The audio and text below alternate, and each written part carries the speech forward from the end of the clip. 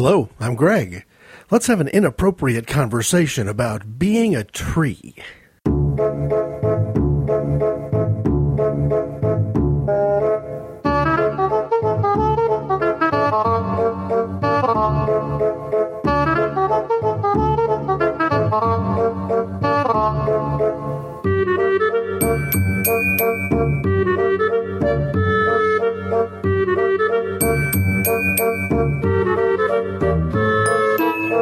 First off, a quick note of explanation, if not apology. I feel like I've been a stranger in inappropriate conversations over the last 3 or 4 weeks, and a lot of that just comes down to being crazy busy.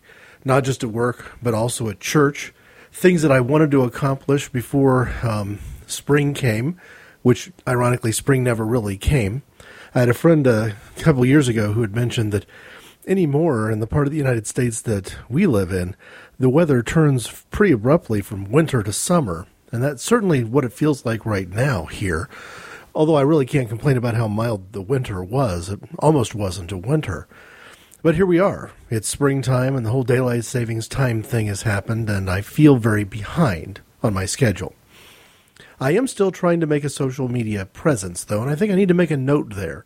Anybody who listens to Inappropriate Conversations who is on Facebook and hasn't visited the Inappropriate Conversations page should. There's a page for Inappropriate Conversations. It's classified as a cause, and I do put links, things that are sparking me to think, things that I may not want to share to a non-podcast based audience. Go there, along with the links to every show that I post now, or at least I have been since I set up the page a few months back. And also, it wasn't that many shows ago that I made a specific mention to still, at that time, not being on Twitter. But that's been remedied. I am on Twitter, and especially in the last few weeks when I know I've had material I've been wanting to put out and things I've wanted to say, and I just haven't been able to find the time to get it done, I have been trying to engage on Twitter. To find me on Twitter is very simple. It's IC_Greg. There's an Inappropriate Conversations icon there that you'll recognize it if you see it if you've ever visited the Podbean site. So, ways to get a hold of me, slightly expanded. There's a Facebook page for Inappropriate Conversations. On Twitter, I'm IC_Greg. Email, as it always has been, is IC_Greg@hotmail.com. And of course, the website itself is a Podbean website, http://inappropriateconversations.podbean.com. So, even though I know that the output has been limited here, at least compared to the pace that I set initially, I'm still engaged and I'm still trying to be engaging. I'm just doing it in different ways. And I'm hoping to have a little more regular output in the month of April. Today's show, though, what does it mean to say, well, let's have an inappropriate conversation about being a tree? Well, really, it has everything to do with World Storytelling Day. I had set a personal goal to myself that I missed completely yesterday. Today is March 21st. Yesterday, March 20th, was World Storytelling Day, and the theme was trees. And my thought was, can I, maybe by shortening the length just a little bit and being focused, can I record a show and get it edited and up on the website all in one day?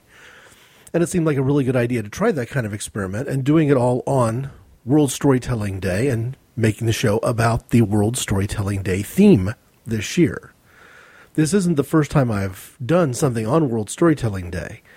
If you go back to the very beginning releases of the Inappropriate Conversations podcast, back at a time when the sound quality is, I am certain, painfully a work in progress.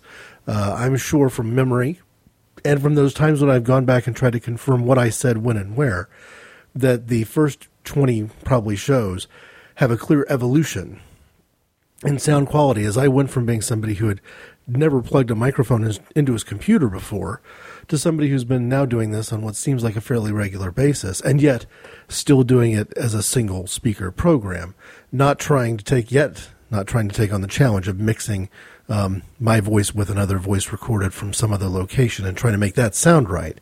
Seems like sometimes I'm doing all I can to make myself sound, quote, right, unquote. But the third of those inappropriate conversations was a World Storytelling Day focus. The theme that year, a couple years back, was light and shadow.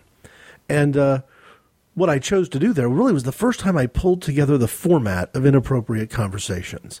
The first show was literally just a test, a way of introduction, a statement of intent. The second one introduced the concept of different drummer and talked a little bit about my background and an alter ego named the author. And it was really with that third show that I kind of pulled it together and said, this is kind of what I think it's going to go like, the first real feel of an inappropriate conversation show.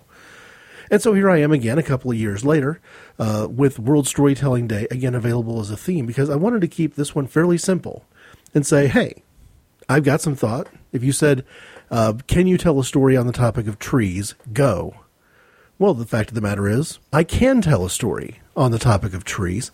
And before I jump into it, I'd just like to kind of clarify that to me, genuine storytelling, in the sense of like a World Storytelling Day, genuine storytelling can't be pigeonholed into it must be fiction, or it has to be a true story, like an anecdote.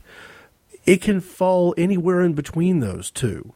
It can be something that feels like a testimony, which, fair warning, I'm going to head in that general direction just a bit, because it helps make the story make sense, the story that I want to tell.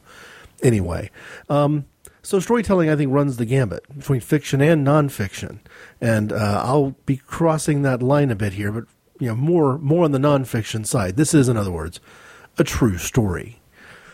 A few years back, more years than I probably care to think about, but within a decade, my boss's boss came to see me. Now, when you're in an office environment, the kind of office environment where Dilbert cartoons are either genuinely funny or just a little too true to be funny, when your boss's boss comes to visit you, kind of a big deal. A level's being bypassed. You're having a conversation with somebody you might normally have a buffer between. And I had a great relationship with this guy. Good sense of humor. Very, very bright. And you could tell that he had come to me specifically with a mission. This wasn't something he wanted done that was going to be delegated to just anybody, and I was the guy who happened to be in the office when he was looking for help with something. No, we were about to do an interview process to hire somebody who would become a peer of mine eventually.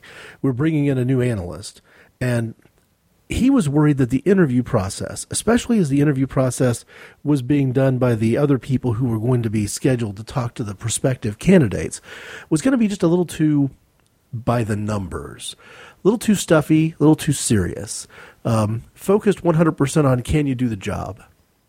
Or perhaps in his case, if he had an interview scheduled, he was going to take the opposite approach and just kind of get a feel for the person. And that was his approach. He wanted to get a feel for the person. And I had a reputation for being a very tough interviewer.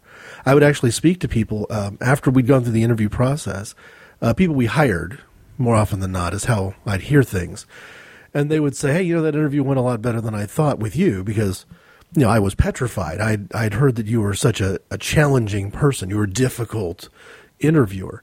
And I think that reputation probably came from when I was in the stores.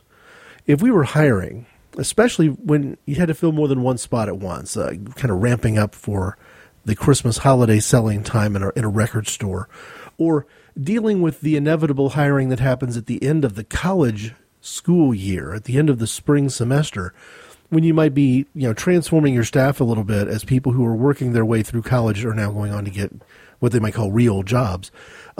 Whenever I had a lot of interviews to do, our first interview would be short and sweet, 15 minutes usually, all about what was on the application, what was on the resume.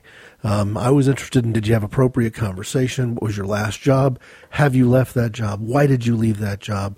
Really just, why, maybe one question about why you're interested in doing the job you've applied for, but really more about me making sure that this person has been detailed and accurate enough in either their application or their resume that I can use that to make a decision about who I want to spend an hour with. Because for me, the second interview process, and think this through, this is the second interview process for somebody who's going to be tearing tickets at a movie theater or popping popcorn, or somebody that is going to be at a record store stocking shelves and ringing the cash register. Why in the world would you spend an hour with that person? Well, I wanted to get out of the interview process knowing enough about who that person was in a simulated sort of work situation that I could be confident that when that individual was acclimated to our particular store and fully trained, that they would take care of the customer, that they would do a good job. And people who we interviewed and we ultimately didn't hire, when you whittle down the number of applicants down to the 2 or 3 people you give this sort of elaborate second interview to, the ones you don't hire, hey, they at least leave with a sense that, hey, this guy is the manager of the record store in town who is absolutely passionate, not just about music, but also about his customers, not just about movies, not just about the movies that are on his shelf, but the movies that are coming out. He's got a 360-degree perspective about the customer's experience with the products that he's selling. And, of course, if we did hire you, I would leave that interview process with a pretty good foundation laid for the initial training. What would I expect from you if a customer walked up and asked for something you'd never heard of before? That interview process was virtually a role-play simulation of how you'd handle the really tough questions. And it's, I guess from that sort of, how could you spend 1 hour interviewing somebody who might just be a Christmas time cashier and nothing more, that gave me a reputation for being a tough interviewer. So maybe Chris wanted me to dial it down a little bit. Maybe he wanted me to interject a little bit of more levity into the way I normally conduct an interview. I don't think that was his reason, though. He came up to me and said, I need you to be the guy who asks the tree question. I looked at him like you may be looking at your computer or MP3 player with that, what the heck is the tree question look on my face. And I asked him, I said, what do you mean tree question? He goes, you can ask this anywhere you want to, but I need a commitment from you that you'll ask everybody we interview, because you can't throw a question like this in and not ask everybody to be fair. I don't even know if maybe it's even to be legal. You've got to throw this curveball at everybody. But theoretically, he said, at the end of the interview, when everything seems to be wrapped up, when you've asked about their computer skills and they've given you an example of things they've done in spreadsheets and things they've done in databases, ask them what kind of tree they would be and why. And I became the guy who asks the tree question. Now, part of the reason I'm telling the story now is that I've finally, after all those years, retired the tree question. I've gotten to the point where I'm interviewing people for positions that I've actually previously interviewed for positions. And the nature of the tree question, its entire point, its intent, is that you're catching somebody off guard. Yeah, I had friends who've asked me why I still ask the tree question now that I'm no longer working for that, in that same team anymore. And I said, I saw the value in it. Believe it or not, I've gone through interviews where you get to that last moment, and even if the person feels like they've done pretty well and you feel like they've done pretty well, I've had interviews where people have refused to answer the question. And maybe that was what Chris was getting at all along.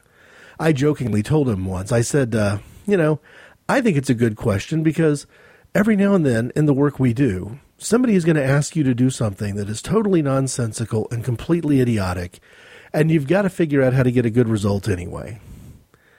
And being asked to tell somebody in a formal interview for a professional business position in an office what kind of tree they would be and why, it kind of qualifies for that, kind of surrealistic sort of bent, which, of course, I'm a surrealist. But the other thing about it is I've had interviews happen where I've raised that question at the very end and had somebody refuse to answer. Now, can you imagine? You've pursued a job. You've gone through that process. You've done the resume thing. You're mentally writing a thank you note in the back of your head. You've answered all the questions that you've anticipated because they're the kind of questions you'd get about your background, your experience, how you would handle specific situations, and how you could demonstrate your ability to be a leader, and all that. And you get to this last silly little question, and you say, "Well, I'm not going to answer that. I don't think that's a question that deserves an answer." How likely is it you're going to get the job in that situation? See, the thing about the tree question is it doesn't really matter what you say. There are answers that I've found to be better than others. I think the oak tree answer, because you're tall and you're strong, is such a cliche that it's almost meaningless. I've had people give me better tall and strong answers. Sequoia tree, for example. Now, I don't know anything about trees. I don't have much passion about trees. I'm willing to accept almost any explanation or justification that people give. The only real mistake you can make in the interview is to refuse to answer the question at all. Now, the best thing that you can do in the interview, well, that's the story I want to tell. We had an open position in one of the other areas. One of my peers was filling a spot, and it was a pretty important one. And we'd spoken to several candidates, and we'd generally been kind of unimpressed. But there was a candidate that the Human Resources Department was not all that eager for us to talk with. And the number one problem was the salary that she was currently making was slightly higher than the salary that we wanted to offer. And we'd kind of made it clear that we probably weren't going to match. And the Human Resources Department, the recruiting team, didn't feel like it was a good use of their time for us to be interviewing somebody that ultimately wasn't going to take the job over a money question. But the candidate pursued the position, said all the right things about wanting the job anyway and not being as worried about the salary as they were about the location and being part of this particular company, and this was the right kind of career change. So we brought her in and we interviewed her. And in the course of the interview, because of the late hour, instead of each one of us independently taking a half hour and doing this interview with Mary Ann, we interviewed her together, just to try to consolidate it. I didn't want to horn in and take too much of the manager's time, because that was the hiring manager for this particular position. So I pretty much sat in, tossed in a couple follow-up questions along the way, but I was there mainly to ask the tree question. Now, there is no good reason why I remember that Mary Ann said she would be a weeping willow. Weeping willow is not a particularly special or important tree answer. And her reason for wanting to be a weeping willow was, it was good. It was fine. It's a large tree. It's pleasant to look at. It provides lots of shade. People find comfort in it. It was the kind of thing you'd say when you're put on the spot with a question that is almost inconceivable in terms of how do you explain why when you don't really care about trees? How do you care enough about trees to get this job when you kind of get the sense that the person who's asking you the interview question doesn't really care about trees either? If you're as smart as Mary Ann was, you recognize that this is a question that you need to answer and that the answer isn't going to haunt you, right? So she gave me the weeping willow answer. Why is that the best answer to the tree question I've ever received? Because of her follow-up.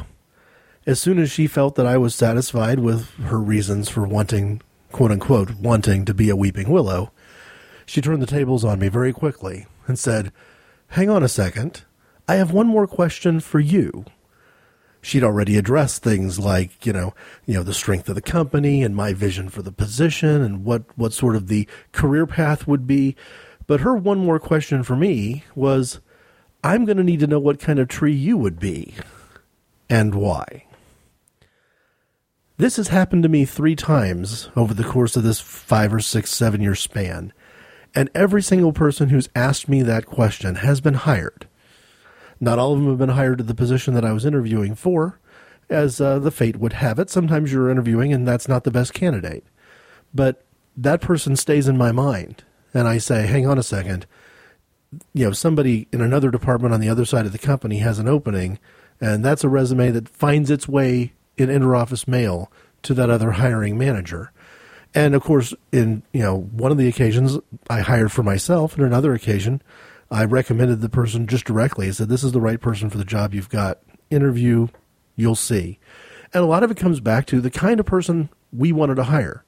Me and my boss from all those years ago was the kind of person who would deal with the tree question in exactly this way. I had a significant problem, though. And if this problem makes me seem like a hypocrite, so be it. It had never occurred to me, at this point in my career, at this point in the life of the tree question, it had never occurred to me that somebody might ask me the question back. And I've already said I don't really care that much about trees, one way or the other. I'm certainly not somebody who is a botany enthusiast or anything. And I couldn't initially think of an answer. And then it came to me, out of the blue, the kind of answer that comes so spontaneously that it has to be genuine. And I said to her, well, I think I'd be a sycamore tree. I dodged the second part of her question because it occurred to me that I probably, if I was really and truly being honest, couldn't tell her why. She didn't let it go. She goes, why would you be a sycamore tree? And I got a smile on my face that could only come from knowing that I'd figured out how to avoid a potentially dangerous situation. And I said, I'd be happy to tell you why I'm a sycamore tree, but I can't do it legally unless we hire you. Did I just end up on a show where Bill and Ted's Excellent Adventure is up against Forbidden Planet, and somebody just voted for Bill and Ted's Excellent Adventure? Welcome to Geek Fights, the Ponzi scheme of podcasting. I'm David Shaw. With me, as always, is Mr. Mike Ortiz. So what are we fighting about this time, David? Best sci-fi movie of all time, best token minority, best animated TV series. Listen. Geekfights.net. We'll see how sharp everybody is at this point in the storytelling. Why in the world would there be a legal question about me answering the same question that I was perfectly and legally proper to ask her? Well, the one thing you can never introduce into an interview conversation. It's not just a question that you can't ask the person who's interviewing for the job. You can't introduce your own story either. You can't introduce religion into an interview question. And there's a very good reason why sycamore tree jumped into my head. I later realized there were other good reasons. Canadian country singer Paul Brandt has a song called The Sycamore Tree, which I quite like. It's not my favorite song by him, but I quite like it. But no, this had to do with prison ministry. We're approaching not just the week that has World Storytelling Day in it, but a week when several friends of mine are going into a prison to spend a big chunk of 3 solid days, engaging some of the residents of the correctional facility in Christian mission, sharing their faith, interacting with these men, basically engaging in missionary work, for want of a better word, inside the prison. It's not the cliche you might think. I realize that there are elements of prison work from Christians that we might, get a kind of a scrunchy face about and have a lot of doubt. No, this is a genuine Matthew chapter 25 type of prison ministry. And I don't want to speak in terms of effectiveness because those are numbers that I don't think can be viewed as reliable. And I don't think that there's a teleological mission here. This isn't a give to get ends to means approach.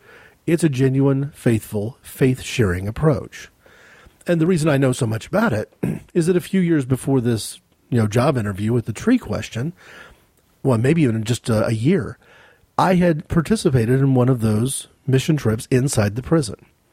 It's the only time so far in my life that I've done that. I don't necessarily feel that it's my calling.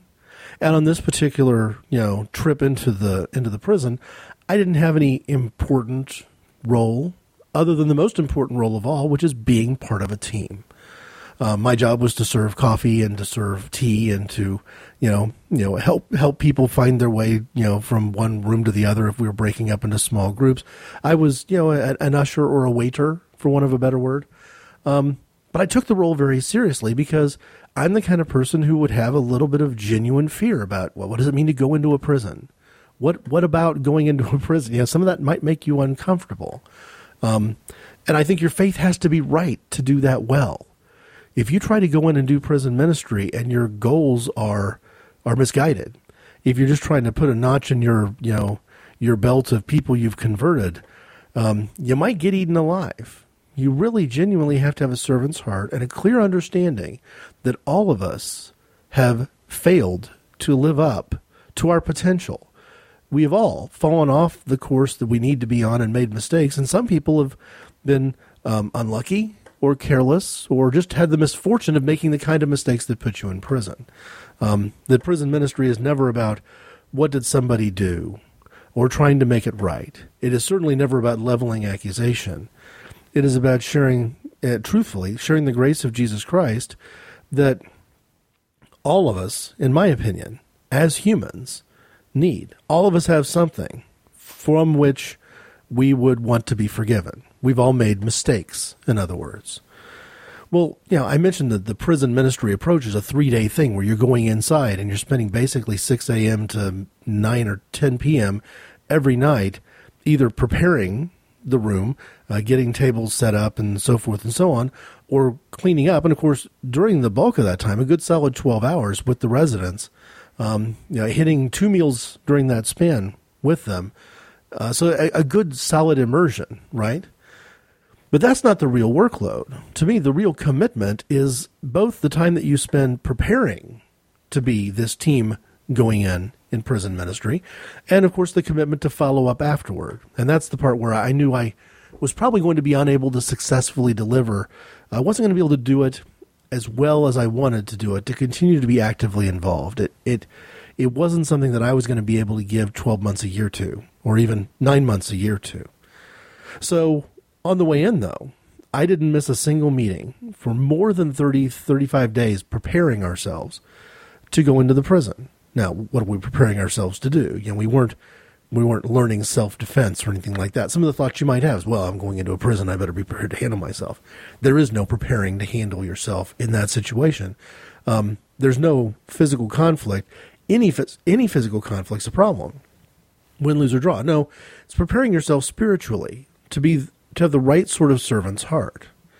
One of the things we studied as a group, because you get together these meetings, you spend 2 or 3 hours once a week, sometimes talking through specific issues. What do we do if we spill hot coffee on somebody? How do you deal with that? How do you manage to handle the rationing of sugar? How much sugar is too much? Because you can't just drop a packet full of sugars on a table, because sugars can be then taken by the inmates, pocketed, and then used to create a still of sorts. So they can be used to ferment. So talking about some of the nuts and bolts issues of how do you do this? What are the rules? What are the do's and don'ts? But a lot of it was spiritual growth, looking at specific Bible passages and finding where we were in that Bible passage. What does this story say about us as a group of men preparing to go into a prison, meeting a complete set of strangers, and dealing with that set of strangers in a way that would, be true to the Holy Spirit, that would be a Jesus moment, not just for us, but also for them, that wouldn't be, sort of a cavalier, some sort of a holier-than-thou moment.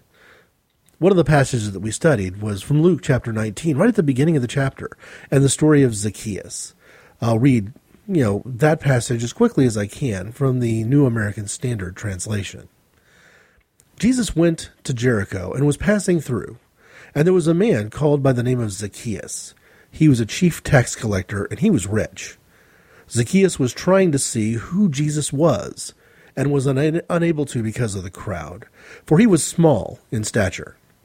So he ran on ahead and climbed up into a sycamore tree in order to see him, for he was about to pass through that way.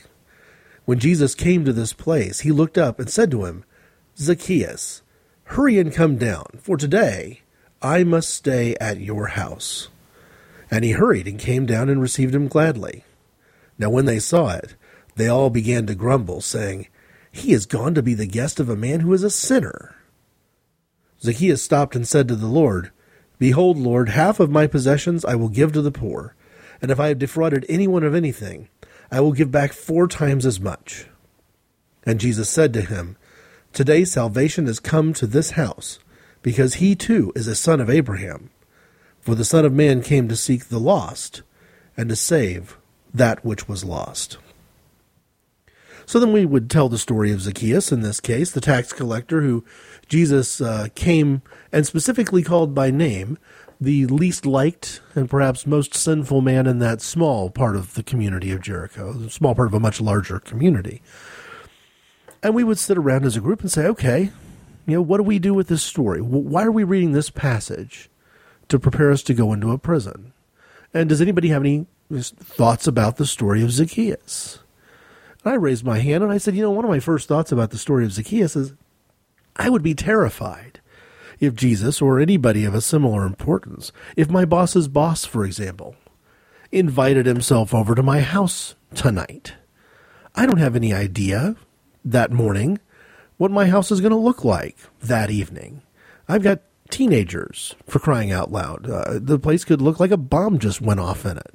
And my first thought would be, there is no way my house is ever going to be clean enough for Jesus to come over. And what does it say about Zacchaeus that he was so quick and so willing to say, yeah, come on down? Would I react that way?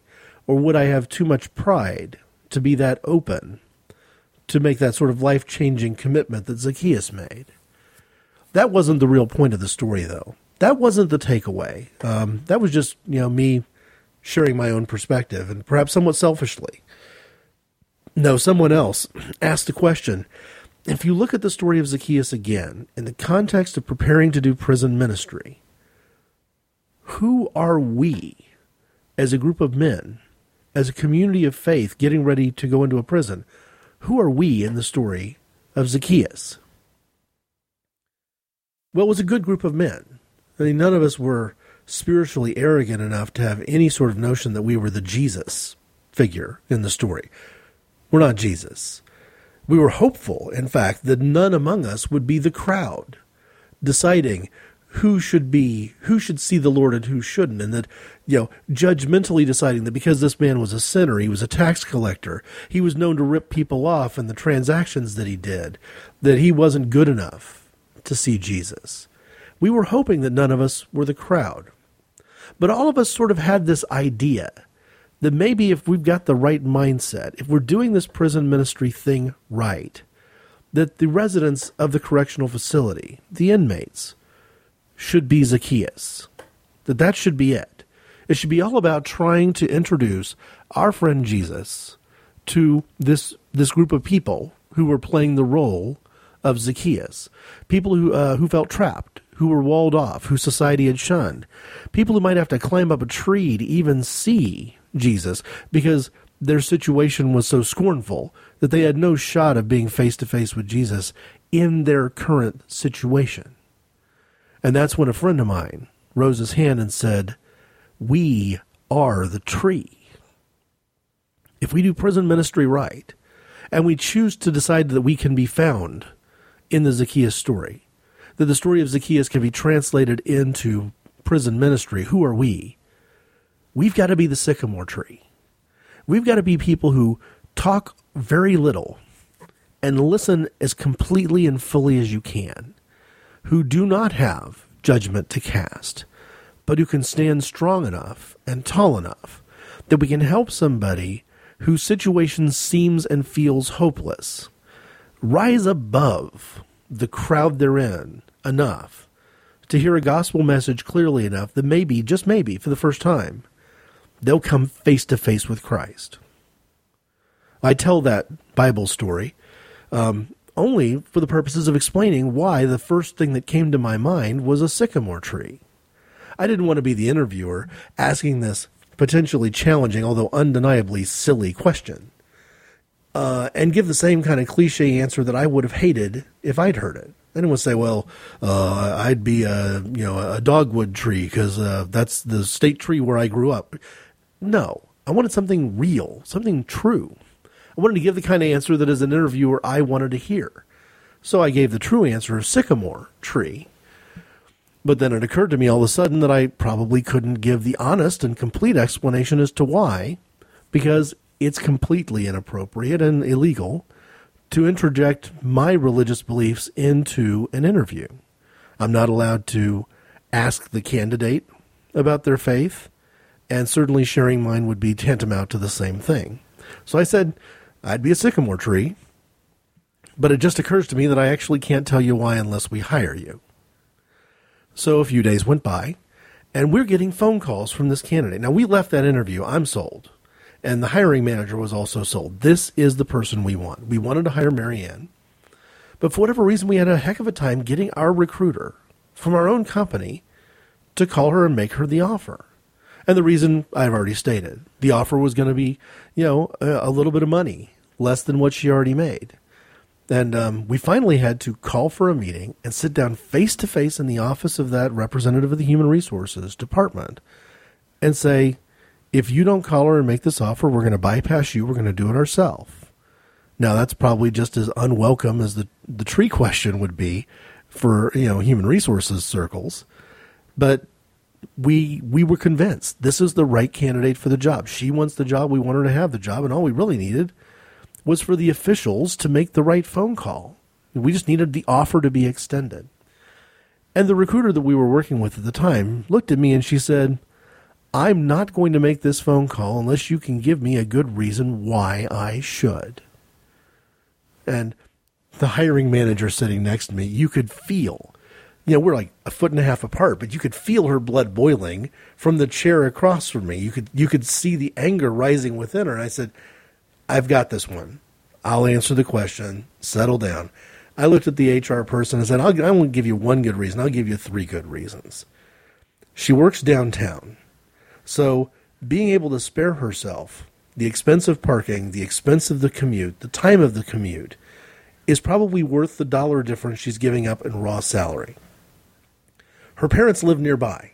So it's not like she doesn't have roots here. So this is close to a home, close to her childhood home, even though she doesn't live right down the street today. And third, she is dying to find out why I'm a sycamore tree. And you know what? I don't know how far off I was. It was a moment of exaggeration, but it wasn't 2-3 weeks into her tenure when we actually hired her. She's not reporting to me. She's reporting to somebody else. Where we had one of those opportunities where you're sitting around eating birthday cake, celebrating, somebody's anniversary or whatever. And in that informal setting where we've, done the equivalent of singing For She's a Jolly Good Fellow to somebody, Marianne did pursue the answer to that question. And I told her, without quoting chapter and verse of Scripture, but I told her the reason why I couldn't tell her that I was a sycamore tree. And I think that, in our relationship, even though I wouldn't describe her as a particularly religious person, I think she liked the integrity with which I handled the potentially sticky issue of religion almost creeping into an interview where it doesn't belong. And at the same time felt like, I wasn't being a hypocrite. I had a question I was asking almost every candidate for jobs in those intervening years, but I had an answer myself. I've since switched the question up, and I've changed it to something different, still trying to be a little bit disarming, but, again, kind of chopping down the tree question for now, perhaps for forever. But I still remember the challenge of making sure that if I'm going to ask somebody which mountain range they would be, I need to have an answer of my own. And that answer needs to have an integrity to it. Even if my reason for referring to a particular mountaintop or a particular mountaintop experience is something that I have to share only very cryptically and very carefully within the interview process. See, sometimes the power of a story isn't just in the part you tell. Sometimes the power in the story is in the part that you don't tell. And to me, that's a pretty good lesson and a pretty good reminder for World Storytelling Day.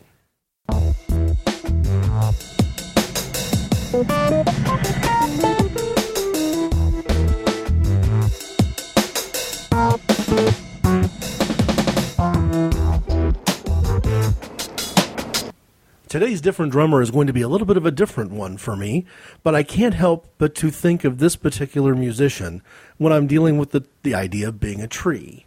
Her name is Imani Coppola. She's an American singer-songwriter that in my mind defies genre. She is a violinist. She's a rock/punk/pop/soul/hip-hop performer who had a big hit in a career that was cut short by record label expectations. The reason, of course, I think of Imani Coppola on this particular topic for today is that the first song on her first album, her major label release called Chupacabra, is a song called I'm a Tree. And it has my all-time favorite use of a rock music sample in all of music history. Rap, hip-hop, rock, pop, whatever.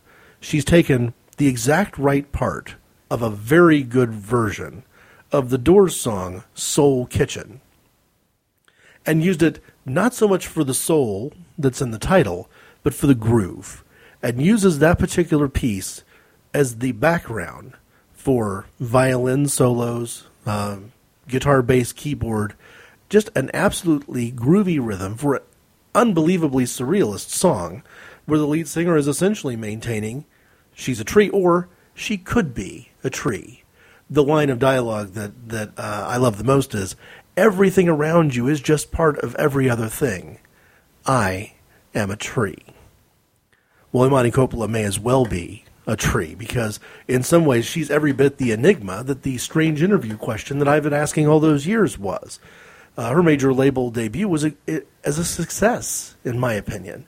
She may not have hit number one, she may not have become the latest greatest thing, but there was really no reason that I can think of for why she didn't get the freedom she needed to release her second album as she intended to do. The first song I heard from her was not I'm a Tree.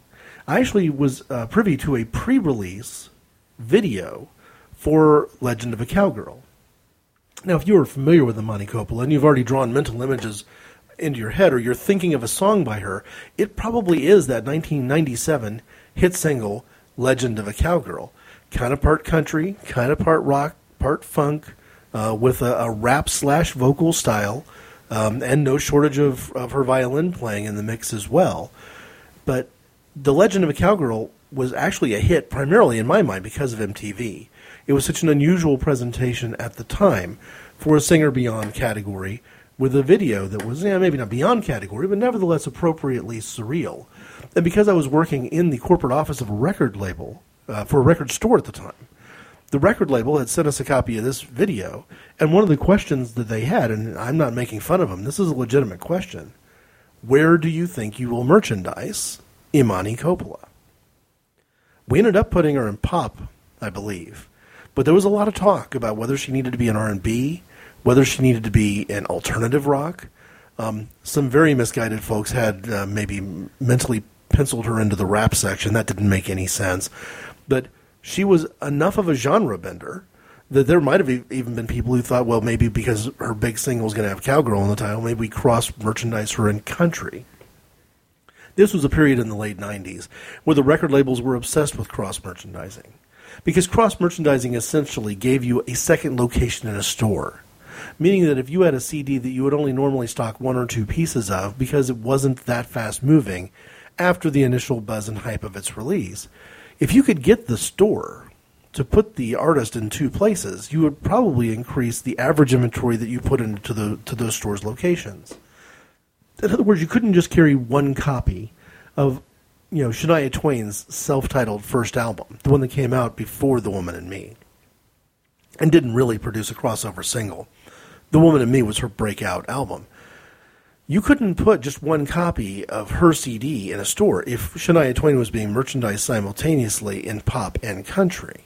So I would always sort of resist the temptation to be too aggressive about cross-merchandising into multiple genres. You'd see it like with the contemporary Christian artists a lot, where people would want you to have Amy Grant in both contemporary Christian and in pop.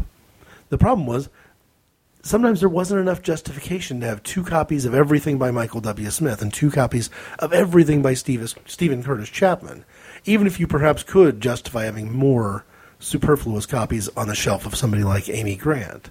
But in the case of Imani Coppola, even if we all decided we were just going to put her in one location, it was a real question about where to put her. Now, for those of you who have listened to a lot of the Inappropriate Conversations, you probably already know that that's a tremendous character trait, an artistic quality to qualify you to be a different drummer, because that's what I'm looking for. People who don't just redefine a genre, but in some ways blow up the entire concept of genre. But in the interest of confession, for an artist who's made one of my all-time favorite songs, And I'm a Tree, and who's made me smile more times than I can mention on other tracks, like Love to See You Shine and Legend of a Cowgirl, I only have the one album. The record label, I think, correctly identified her incredibly effective use of samples and wanted her subsequent release to include a lot more samples. And she had decided, no, she really wanted all of her own music. She wanted to be less reliant upon samples, and truly the musician behind the songs in a much more real way for the second release. And apparently that led to a conflict that stopped her second album from coming out, or at least stopped it from coming out on a major record label. She wasn't helped by the fact that she was beyond genre. She's the daughter of an interracial couple. She got an Italian father and a black mother, and had many siblings. So the second youngest of maybe 5 kids, growing up in the Long Island part of New York, now living in the Brooklyn part of New York. So she had a lot to draw on. She was very much a human melting pot, right? But nowhere near as easy to market as somebody like Britney Spears. You can't look at an artist like Imani Coppola and say, well, this is that. That is who she is. It's much more complex than that. And sometimes that can hurt you, because the hip-hop sensibility didn't necessarily buy her credentials as a hip-hop artist. And the fact that she was a very capable and talented college-educated violinist, might have helped her in classical music circles, but those skills didn't necessarily help her in pop and rock circles. And I, as a fan, I don't qualify. I was no help here at all. If I'm supposed to be the tree, this particular Zacchaeus of a musician was left standing on the ground, because in one of what I would consider to be my bigger mistakes as a music consumer, I realized, and this is really just in the last few months, that she has not stopped making music. She put out a major record label debut, the record label dropped her, and she disappeared. Well, she disappeared from my sight and from my consciousness, but it would be wrong to say that she went away in any sense of the word. She simply became an independent musician. She's done more works than you'll find if you look online. If you go to websites like allmusic.com, www.allmusic.com, you'll find that her discography lists albums released in 1997, Chupacabra, the one I do have, Aphrodite in 2004, the Black and White album in 2007. That, by the way, will be the next purchase I make online. The next electronic download of a complete CD will be that one. Decisions made, it's just a question of deciding I've got the time in this crazy schedule lately. But she has other albums and other EPs and other independent, songs she's put out into the internet in the years in between there. Now, if she was an independent artist all along, a truly indie artist, there's a chance I might have found her, attached myself to her with a great deal of enthusiasm, and gobbled up all of the files that were available to me. But because she at one point in time was on Sony Music, the Columbia label, she's then disappeared from there, and I never really pursued her again as an independent artist. I didn't make the connection between being major label and then becoming independent after that. To me, independent at the time, and I'm working in a record store, I've got a bias. At the time, being an independent artist is something you do until you get the major label deal, and then you're a major label artist from that point forward. But Imani Coppola is a fantastic example of what happens when that's just not true. Her other major music project, the kind of thing that is available in stores, is Little Jackie. And the Little Jackie project has a couple of albums, including one just made this year. Her first one came out in 2008 called The Stoop. This is described on allmusic.com in a review by Tom Jurek as a sonic brain trust of singer-songwriter Imani Coppola and producer Adam Pallin. And it's got an old-school feel. It literally is music you'd hear on the stoop in a New York City neighborhood. She released the second one with Adam in the Little Jackie name. That's called Made for TV, and it literally just came out last year. So trying to catch up with her music, even the stuff that's available, there's at least 4 albums that I've just completely been unaware of that maybe now is the time for me to catch up on. I did go online to one of my favorite, online music retailers that sells, MP3 files, and did find not just these major albums, but a few random tracks, including a track from perhaps the next upcoming release. So I've got some things I pulled there. And Imani Coppola has a website, and I'm pretty certain it's what you'd expect. It's probably www.imanacoppola.com. So there's a lot to catch up on, and I'm going to work to make that catch up happen, because I feel a little bit bad about the fact that somebody that I would, if you'd asked me and said, hey, is she good? I'd say she's not just good, she's great. She's worth the time. If I can find it, I'll put a link up to a live performance of I'm a Tree. Now, live performances are what they are. You're going to get a better sound quality, especially when sampling's involved, from the album cut. And the truth is, the album Chupacabra is probably sitting in a used record store for $1 or $2 right now.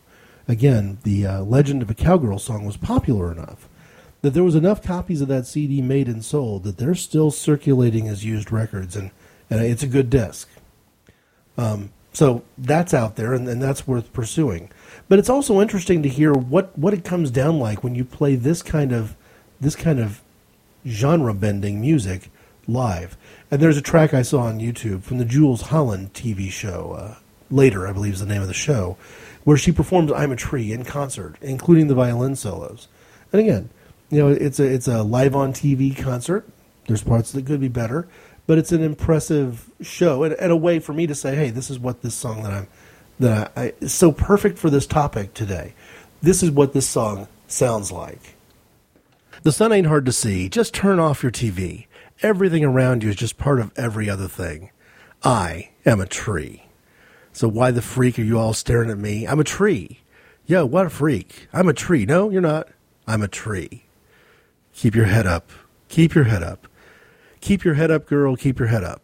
Because even if I didn't pay the right kind of attention in the last 12 years to what you're doing musically, Imani Coppola is a different drummer.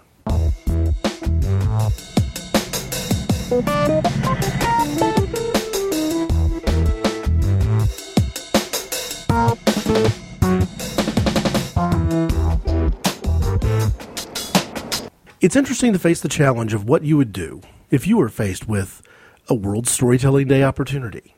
Imagine yourself sitting around a campfire or a bonfire with friends or new acquaintances, and instead of deciding in advance that we're going to tell ghost stories, or if it's a family reunion, we're going to tell the old family stories, that somebody just says, hey, I'm going to throw out a topic. Well, that's the entire idea of March 20th. On an annual basis, World Storytelling Day, you can find it on Wikipedia.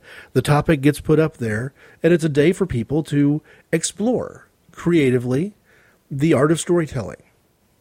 How do you do it? Do you do it with a religious intent? Do you do it with an intent to tell something funny and entertain? Or do you just try to do something aggressively creative or perhaps even spontaneous with a topic? A couple of years ago, that was light and shadow. This year, it's trees.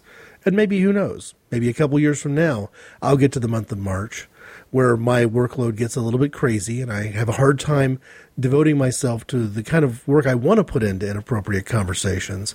And it may be another good opportunity to do it a little improv and just say, hey, whatever World Storytelling Day is about on March 20th, that's what I'll try to talk about. And maybe it'll lead me to a place even stranger than the idea of being a tree. If you'd like to put some dialogue into this Inappropriate Conversation or any other of our Inappropriate Conversations, I can be reached at IC_Greg at hotmail.com and even now on Twitter at IC_Greg. Thanks for listening.